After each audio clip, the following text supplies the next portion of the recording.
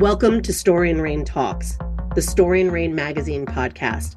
I'm Tamara Rappa, founder, editor-in-chief, and your host. Join me here as we dive deep and go behind the scenes with creatives from all fields, exploring the origins for game-changing ideas and careers, and so much more. It's our expert curation of conversations with those who are pushing culture forward, and we're inviting you to get inside the story.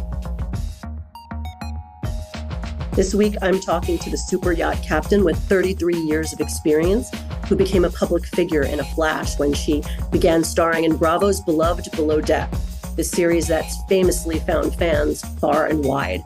I sit down with Sandy Yawn to talk about how she's creative in her work and how she's built a stellar career on the sea. We discuss her early story and what led her to sobriety and how the before and after of getting sober has contributed to her success. Sandy shares so many stories, from the biggest moments in her career to behind the scenes on the series and with her crew, and we discuss production, whom Sandy sees as the client when she's filming. She shares what it's like to be a woman in a male-dominated industry, and I ask her about her relationship with the vessel, the huge piece of intricate machinery that she is the boss of. Known for her nurturing, Sandy breaks down the hallmarks of an excellent leader, talks setting boundaries, resilience, her management style, and more. We talk bucket list travel and how she finds a sense of place in a life on the move. Sandy gets candid 8 years in about whether she was prepared for turning the cameras on and into her professional life and the oversharing that the cameras beg for. This week's podcast gives you a look into Sandy's joy-filled heart, a peek into her plans for a new home, what her wedding will look like, and the boat she's eyeing for herself. We wrap with why she wakes up each day filled with positive energy, but not before getting her to explain exactly how she does it, balancing being kind and generous and empathetic with commanding respect. I love this woman. Our conversations with creatives continue as Story and Rain talks to Captain Sandy Yawn.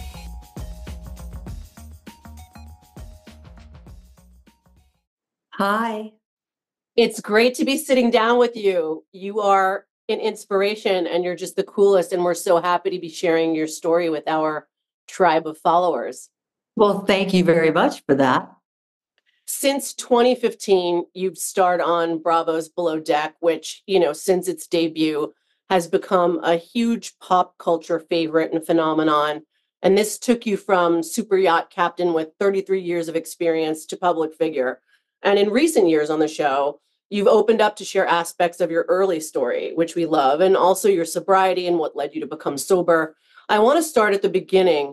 How exactly did you make your way into the yachting industry? What exactly triggered you to pursue working on boats and ships and on the sea? It wasn't a choice. It wasn't a longing. I grew up in Florida. I had to pay a bunch of fines. And actually, I answered an ad in the paper to wash boats. Right. So I was washing boats, taking care of 14 boats a week. And one guy saw how hard I worked and invested in me, offered me a full-time job. And the one thing I learned was the word integrity and what it meant. So I didn't steal the client from the guy I worked for that gave me an opportunity. I went back and said, hey, your client offered me a full-time job. And he goes, he's a jerk anyway. Take the job. Congratulations. And then from that point on, you just loved it and kind of dove right into the industry, dove right into it. Yeah. I think if you're really just open, and when the doors of opportunity open, you walk through them, and sometimes you stay because it's pretty awesome. And one always remembers they could walk back out the door. And I stayed, and it's because it was like I kept doing the next right thing and another door opened. So I walked through that door. And that's really been my entire life up into Below Deck and beyond. I love that. And that's great advice, actually. You can always walk back out the door. Yes. How has the before and after of getting sober contributed to or helped you in your work? 100%. 100%. Because even today, I'm going through a lot with the build of our house. The builders like taking our money, and it's terrible. Oh my gosh. That is happening to so many people I know. That's why I'm in Jacksonville. We're just trying to, salvage what money we have. It's pretty hard. So, for me, it's that doing the next right thing, continuing to do that and show up for yourself and in your life. Like, you got to be your own advocate in a kind way. People are lawyering up and suing them. I don't want to be that person because the only people that benefit are the attorneys. Because if the builder could finish our house, he would. He's out of money. That's right. I learned a long time ago, especially in boating, the way you get ahead is by having conversations and being transparent and not a jerk. We're going to talk about your particular brand of kindness, which is really extraordinary. How long did it take you to build up your skill? How long was it before you became captain? Years, honestly. Like the first time I got to drive a boat, I'll never forget it. I was allowed to take it on my own to the Bahamas. I was very nervous. It's all about decision making when you're at the helm. When you have fair winds, fair weather, calm seas, it's a blast. But when the weather starts to change, you're starting to have breakdowns because every time the weather changes, the seas get rough and the boats slosh around. And what usually happens, it's fuel related. You lose an engine, you lose a generator, you lose systems.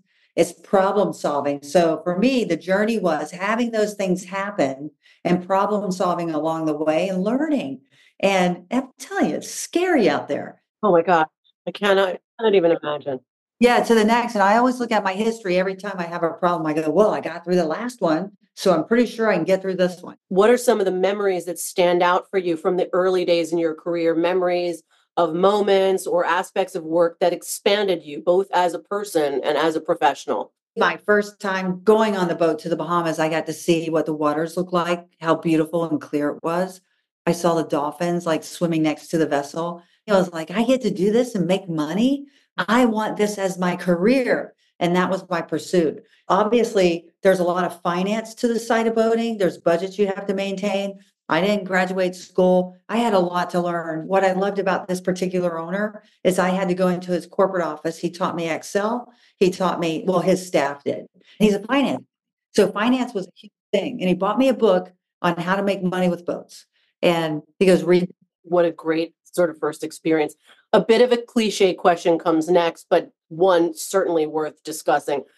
Did you experience any kind of pushback being a woman in your industry? Or maybe you didn't. Maybe you were just kicking ass. Or if so, what? What did you experience? I don't think I was aware of it. If I was Right. just so happy to be there and so thrilled with the opportunity that I just didn't pay attention to that. It probably happened, but I don't remember because I didn't focus on that. I focused on this is freaking awesome. Right. I get to do this. And then it became from the Bahamas. Then I got to take the boat up to the Northeast. And I remember once I got hit by a water spout, I called his office, his wife answered, and she goes, what's the purpose of this phone call? And I said, to give you my latitude, longitude, just in case we don't make it to shore. Oh, wow. And then he picked up the phone and had those conversations, but I didn't ever feel that way. Later in my career, I wasn't hired because I was a woman, and I thought his loss.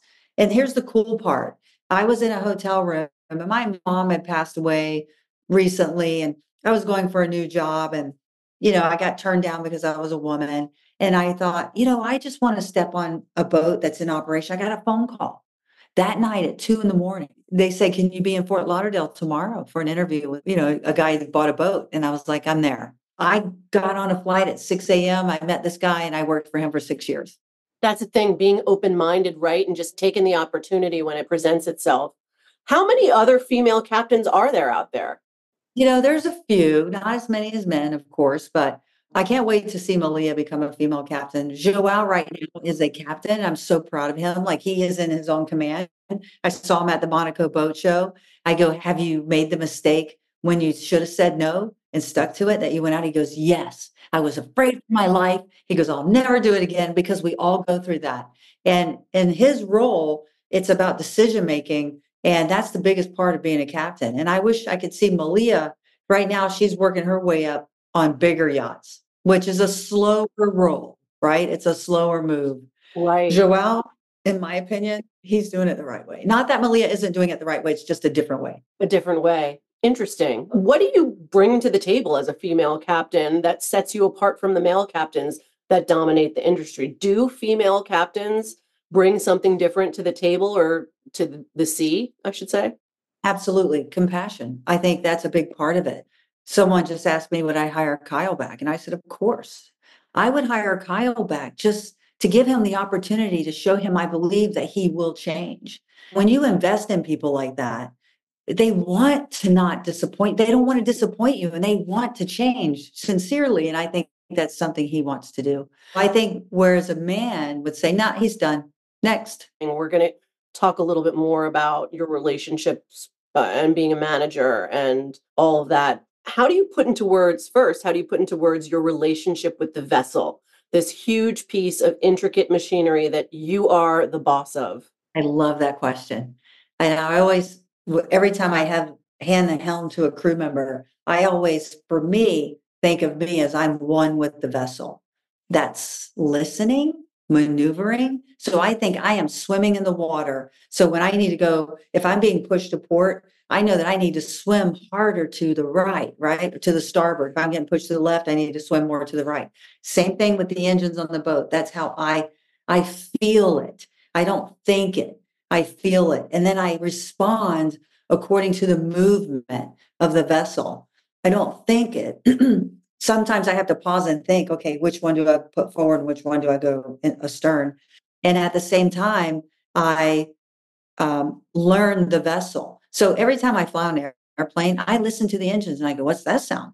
I'm not a good flyer because all I do. I can imagine. I just thought of that. You on an aircraft, you're feeling like one with the aircraft, right? And you're hearing all the noises and envisioning all the parts. Because Wow. trust me, those boats, they make sounds and they talk to you. And so when you start hearing the wood, the boat twisting and these noises, these sounds that come out of it, you pray. I do as a captain. I hope the welds hold together. I hope the engines stay in the bed because, we're just like an airplane with turbulence. We have it at sea and it's like hitting a brick wall every time you hit a wave. How are you creative in your work, both technically speaking and being a manager and a leader and a representative, really, of this form of leisure and sport and all the things? Technically, I've always been gifted. I think I've always had that science mind. And obviously, I did go by the guy who gave me the opportunity, sent me to engine school, engineering school. Like I learned air conditioning. So I understand the operation of a vessel. Today, I had to deal because I have a charity. I had to get approval for something. And every time you call, some people just aren't in a good mood. So I started by, oh my gosh, I'm so happy. It was my energy behind it. And that's the creativity. And then I needed a unique number for the government. And I said, I got a joke for you. And I told her, I go, how do you catch a unique bird? And she goes, I don't know how. I go, unique up on it. So it was like, it's a silly little joke, but it's like breaking the ice. And to me, that's out, creative thinking. How can I get this person to want to help me in spite of all the obstacles? And that's what I do on a boat. It's like, how can I, break that barrier to get people to want to help? And because I want to help people. So, and it's really just remembering that it is about relationships. It is about people and not always when a lot of people, get on the phone or they're on the vessel, it's about this is what I need to do instead of pausing and saying, hi, how are you? I just get to know people, even if it's through the phone in a little way. Just, what? It's not a rush. Yeah. Life is a journey. And so is the creative thing to me is like a journey. And when those moments arise, I just draw within. Right. So much of this is about problem solving in all sorts of ways and being creative in solving. What are the hallmarks of an excellent leader? What do all excellent leaders share, in your opinion? Patience and perseverance. I believe that you have to be patient. You really have to be patient with people. The world's changed. It's a very different world. Really just pause. I think that's it. Patience and perseverance, honestly. And is there anything sort of distinctive and specific to captain leadership in your industry that you sort of have to be this? I'm kind, right? A lot of people might think that that's soft, but the reality is I definitely know the line and I make sure that the crew know where the line is. This season, you see the line was crossed with the chef drinking with the guests. Mm-hmm. When I watched the show, I thought, wow, I look really serious. But I already knew he had done that. I heard, you can hear. I really liked how he addressed it, to be honest. I was like, that says a lot about him. He did it and he caught himself right away and he sort of reported it to you when it was the right time to report it to you, right? Yes, exactly. And so when people come to you like that, of course you're going to say, thanks for that. Don't let it happen again. And that happened to me once. I will never forget, a broker sent a very long email to the owner.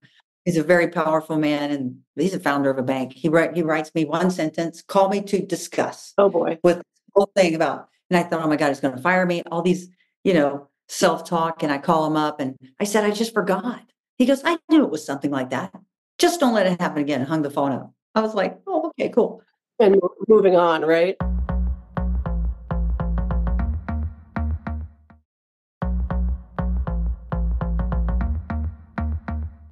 You have and do come across all levels of resilience in this work of yours, this work that has you working and living with and serving others so closely. How much of a personal resilience and is nature versus nurture? Are people born with a degree of resilience that they then choose to build or not? Are the most resilient people the ones who've taken the most risks, been through the toughest times? I bet you have incredible perspective on this. Yes, it was the way I was raised. I think it does start in the home, to be honest, but I think you can learn it outside of the home. I come from a family that was very resilient. And, my sister founded a school for children with autism. She's right outside. I watch what she does every day on a daily basis, plus handle her child with autism.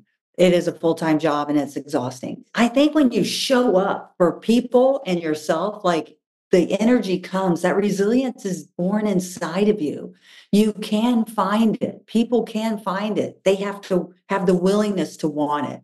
I believe that's a big part of it. I'm going to just use my house as an example because, Yeah. I am not going to let it take me down. Yeah. And I learned this: if you get pushed back, don't take a step back, make a comeback. And it isn't always a forceful comeback. It's slow and steady wins the race. And that's what I think about, especially every time I go to sea. It's like for a charter season. It's like you begin in Cannes with the film festival in May, and you don't end until September with the Monaco Boat Show. How do I get these crew to maintain? I keep the same crew through this whole charter season, and it's one charter at a time. Do you have philosophies you stick to when it comes to managing your crew? Or would you say you've let your heart and your gut guide you? Or do you have some sort of hard and fast rules that you're like, this is how I do it? Yeah, hard and fast rule is never lie to me, because if you lie, you've broke the trust. And I'm just going to use Ruan. Like when you have like something like that, I could never go to sea and trust that person. That was shocking. I was in shock when I saw that, But for example, like if the chef, came to me and said, I won't do it again. I trust that he won't. Right. So there's a very different level of trust.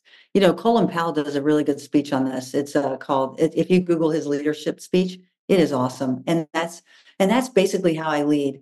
I lead in the moment. I do rise to 30,000 feet and look at the whole situation. I always wait to hear the three, there's always three sides to a story. Listen, I'm older. I have more experience in life. I also know that patience is something that you learn over time. It's something earned, right? I've learned that. Also, your gut is your second brain. I went to this Aspen Brain Forum. It was the smartest people on the planet. And it's something interesting. And I listen to my gut when I pause for that moment. And yes, I have principles I live by. I have an expectation, but at the same time, each case is different. What kinds of crew members do you find yourself gravitating towards? Who do you tend to feel best relying upon or trusting? Is there a trait they share? I mean, aside from having this sort of like, oh, I like the way he handled himself, I feel like you can trust them. But is there a type of crew member that you gravitate toward? The ones who want to learn. Yes. Often on the show, you've said that. You love that in people, right? Yeah. So, it's interesting because Malia, and I'm just going to use her as an example, because when I first met her, she's like, sorry, because I asked her, Bobby, and Wes what were their goals. And that was my first season. So it would always be my favorite season, right? Because it was my first time. First season. And so Malia said, sorry, Cap, I just want to be a dive instructor. Bobby's like, yeah, I'm a firefighter, but this is cool. And Wes was on the trajectory of becoming a captain. The fact that Malia, something I said shifted her thinking, and she Googled sea schools. And she goes, did you read the log? And I go, well, I hadn't looked at it yet. She goes, well, I looked up sea schools, because she left it in there for me to read. And it's like those moments, that's what changes lives. So it doesn't matter. Even if they're there and they're doing their job, I'm going to spend time with them. And you never know who you're mentoring. Because there was a woman named Vicky who ran Paul Allen's book called Medusa. She never knew, she didn't know me. I watched her drive out this massive yacht out of Monaco. I was on a little 92 footer. And I was like, someday I'm going to be like Vicky, and she never knew that I looked up to her. And then years later, I got to know her and I said, do you know you inspired me? And so that's what I always think about. When I stand on that bridge, I could be inspiring someone on the interior and I never know because they never talk to me. It's so, for me, it's just investing that time, no matter if they want in or out. But if they're just there for television, I mean, I tell them to go take acting classes.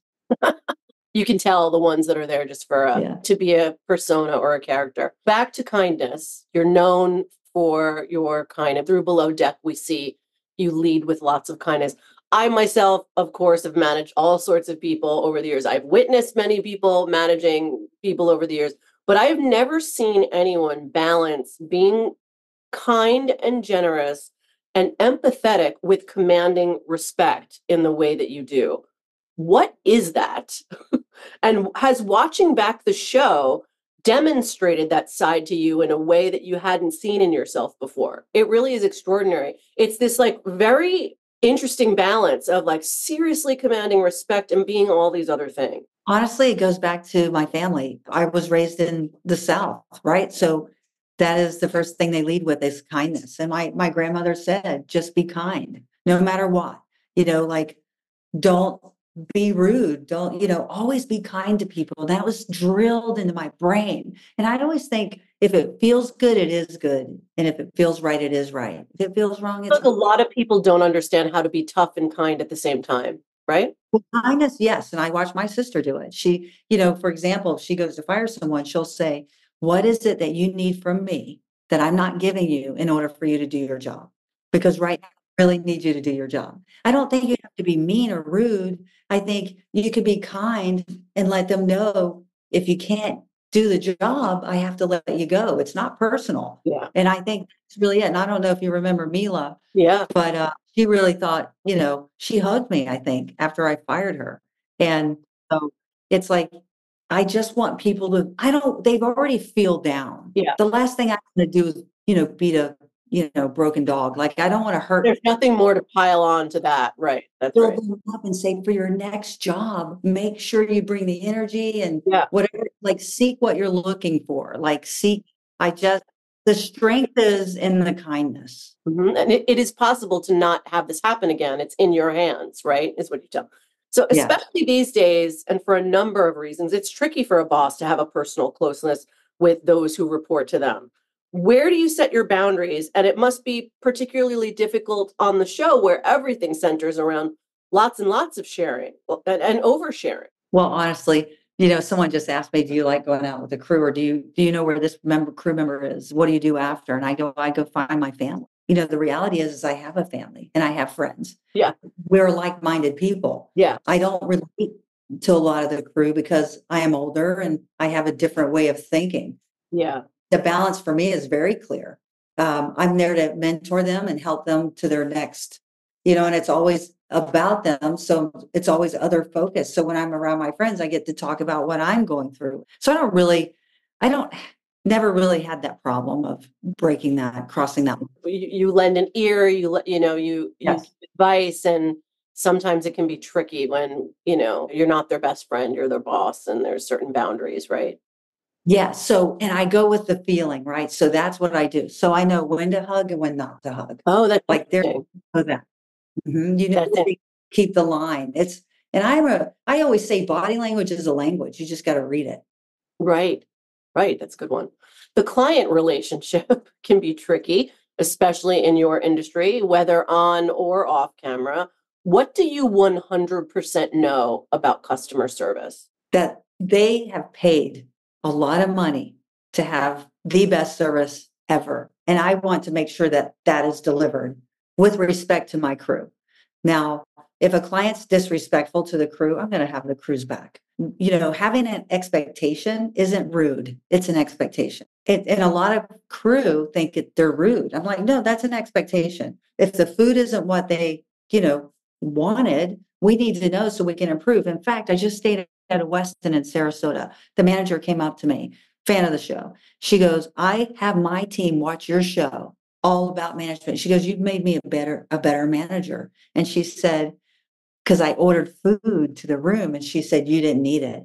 I'm asking for your feedback. And I found myself, it was very difficult to tell her the truth. Did you? So now I understand. Yes, because the lady was so personable. But yes, I told the truth. The truth was, I just wasn't hungry. I wanted the cereal. It wasn't about, but I thought, was the pizza bad? Like I just kept questioning. And so now I get it. And I didn't think that she's going to think I'm rude because she was really genuinely asking for feedback. I think for the crew and people on the other side of the table, they always think, wow, they're rude.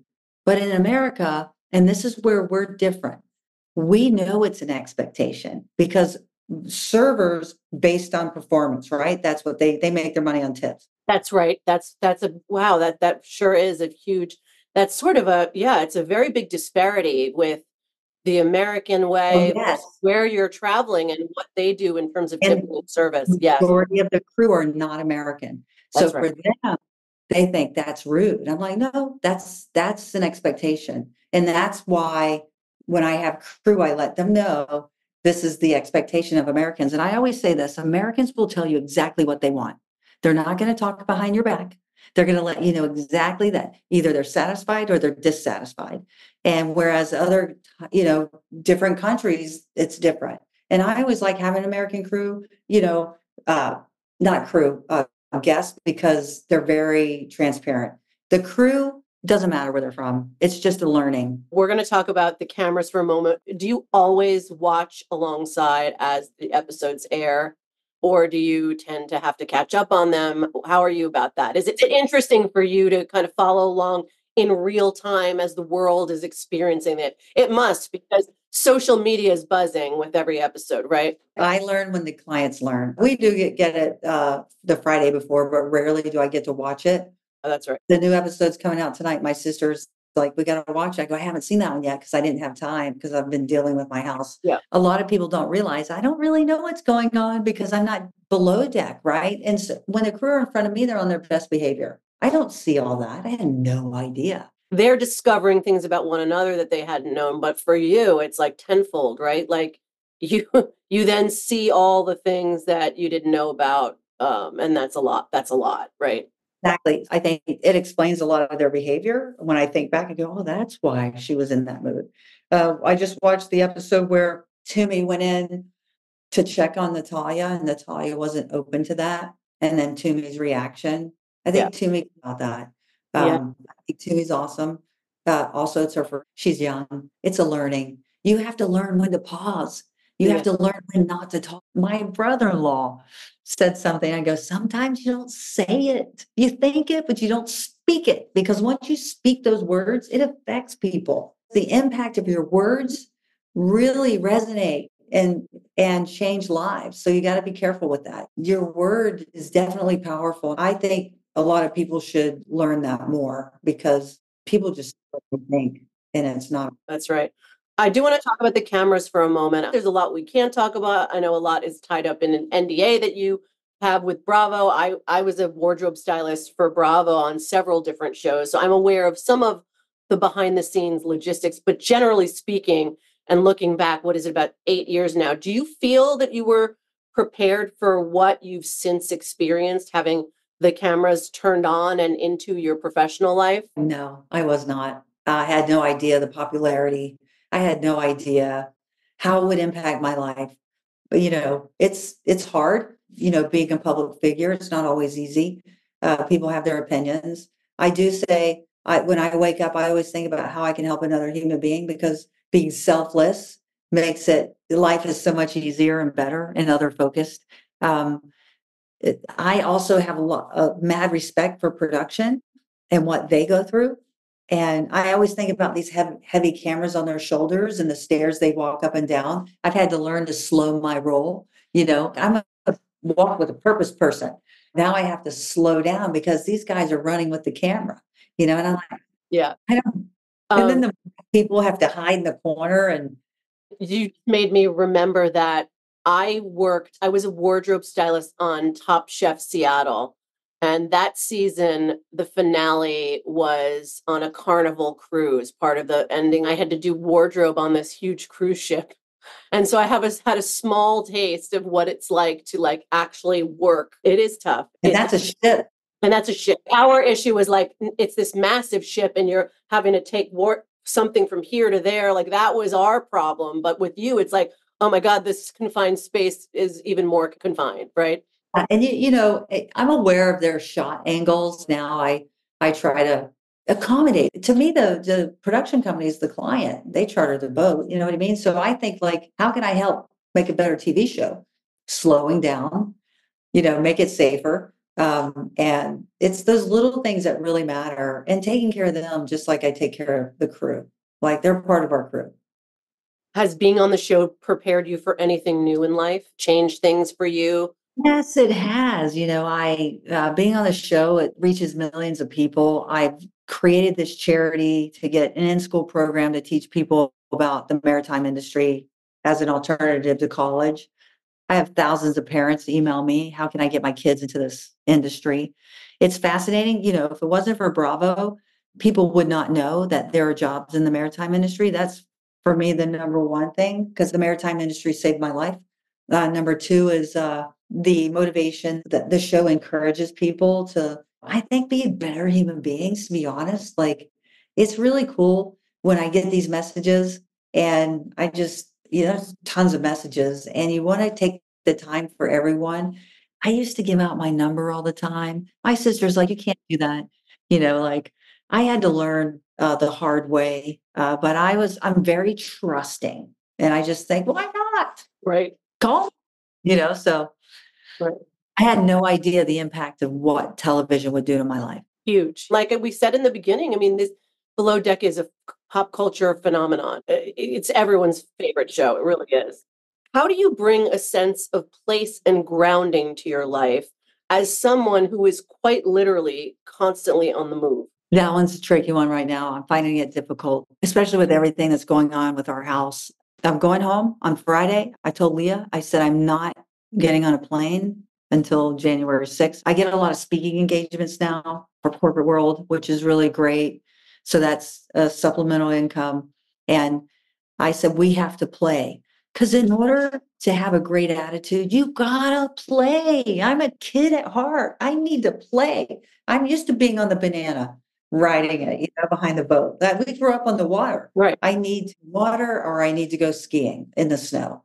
But that's the goal. Christmas, New Year's, we are playing. What are the ways in which travel inspires you? I mean, core to what you do is travel. It must truly feed your soul. Oh, yes. And the education and the knowledge, you know, being in Genoa, like I'm that person that goes and, you know, does the walking tours, and I love the history part of it. So I want Leah to experience that. And I love going back and learning more. Even in the United States, every time I go to Boston, I do that Freedom Trail. Right. I'm fascinated by it. From one of our followers, Kevin, he wants to know what spot is on your bucket list. Alaska. So Alaska is on your bucket list. Yeah, because I've never been and I want to see it before it melts. You know, like I'd love to go to you know, the Arctic and Antarctic. I'd love to do that, but you know, it's really far away. And right now I just don't want to. I fly all the time. You know, I listen to the plane. I'm like, is there a train we could take? Train travel, right?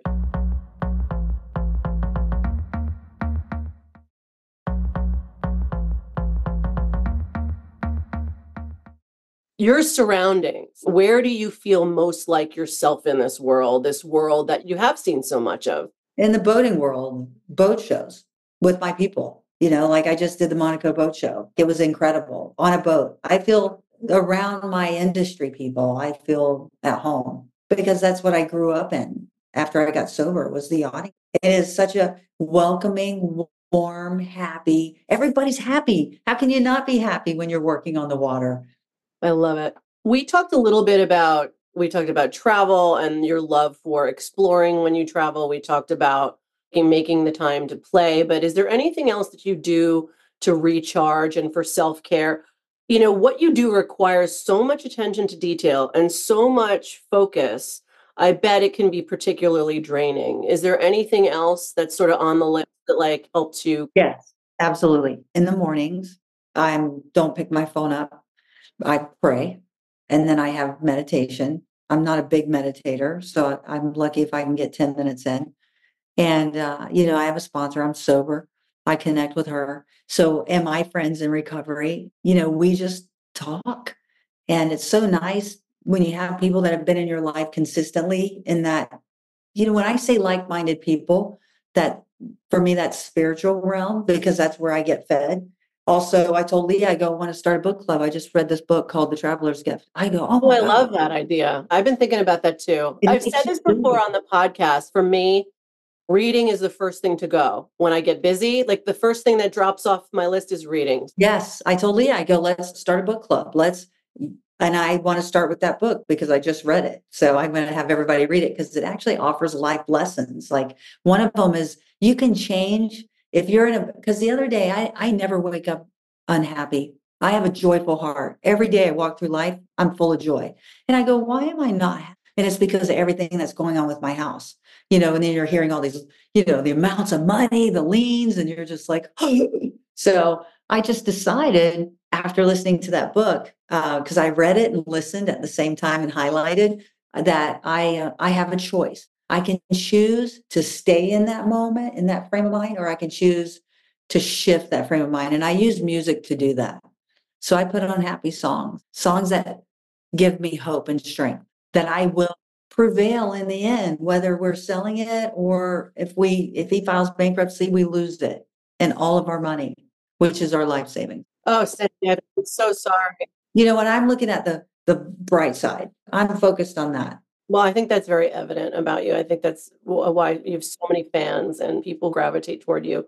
Before we wrap up, one last question. I wonder what a year in the life of Captain Sandy Yawn looks like. I would assume that you have to have a year's plan. You're probably somebody that needs to map out your year. Is that right? What does the next year look like for you? Unfortunately, I have to do that, but I am a spontaneous. I'm a Pisces, Me too. I love that. totally spontaneous. It's like, let's go to Vegas tomorrow. And, Leah's not that person.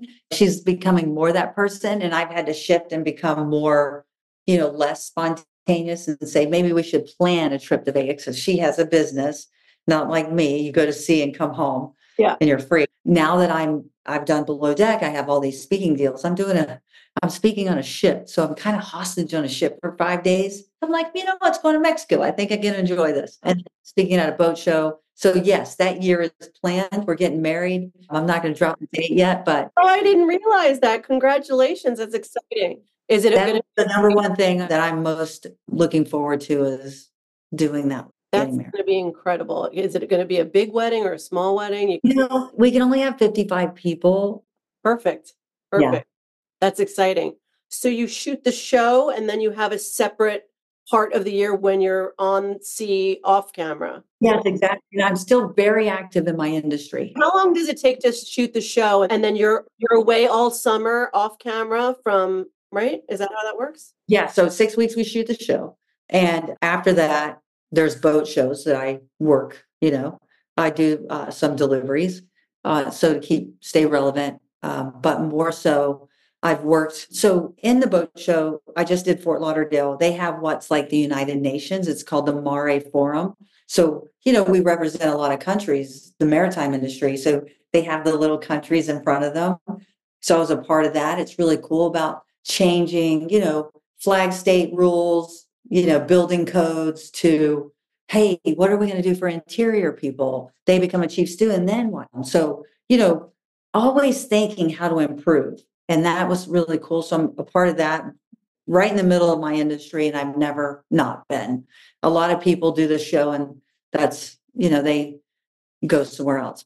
And after that, I speak and play as much when I can. Sandy, as we wrap, what things are you loving? I want a boat. I want a boat. I want to own a boat. So I'm looking at building one, not a big one. I want like a 50-footer that I can run by myself with Leah and just take it up to the Northeast and the Med. That is really the only thing I'm focused. Obviously the house, but the boat. Which boat do you have your eye on? I'm actually considering a catamaran versus what I was looking at before, which was, a Sunseeker or an Azimuth, because the catamarans have more room. Because I want to host like women's retreats on there. Oh my gosh, Sandy. So I was on a catamaran a couple summers ago with a few friends, and we did that through Greece. And it's a company called the Sailing Collective. Yeah. And I know that that company they do sort of like very focused retreats. That would be amazing. Yeah, because I'm friends with Dara Torres, you know who she is? Mhm. The multi-gold medal swimmer. We're friends.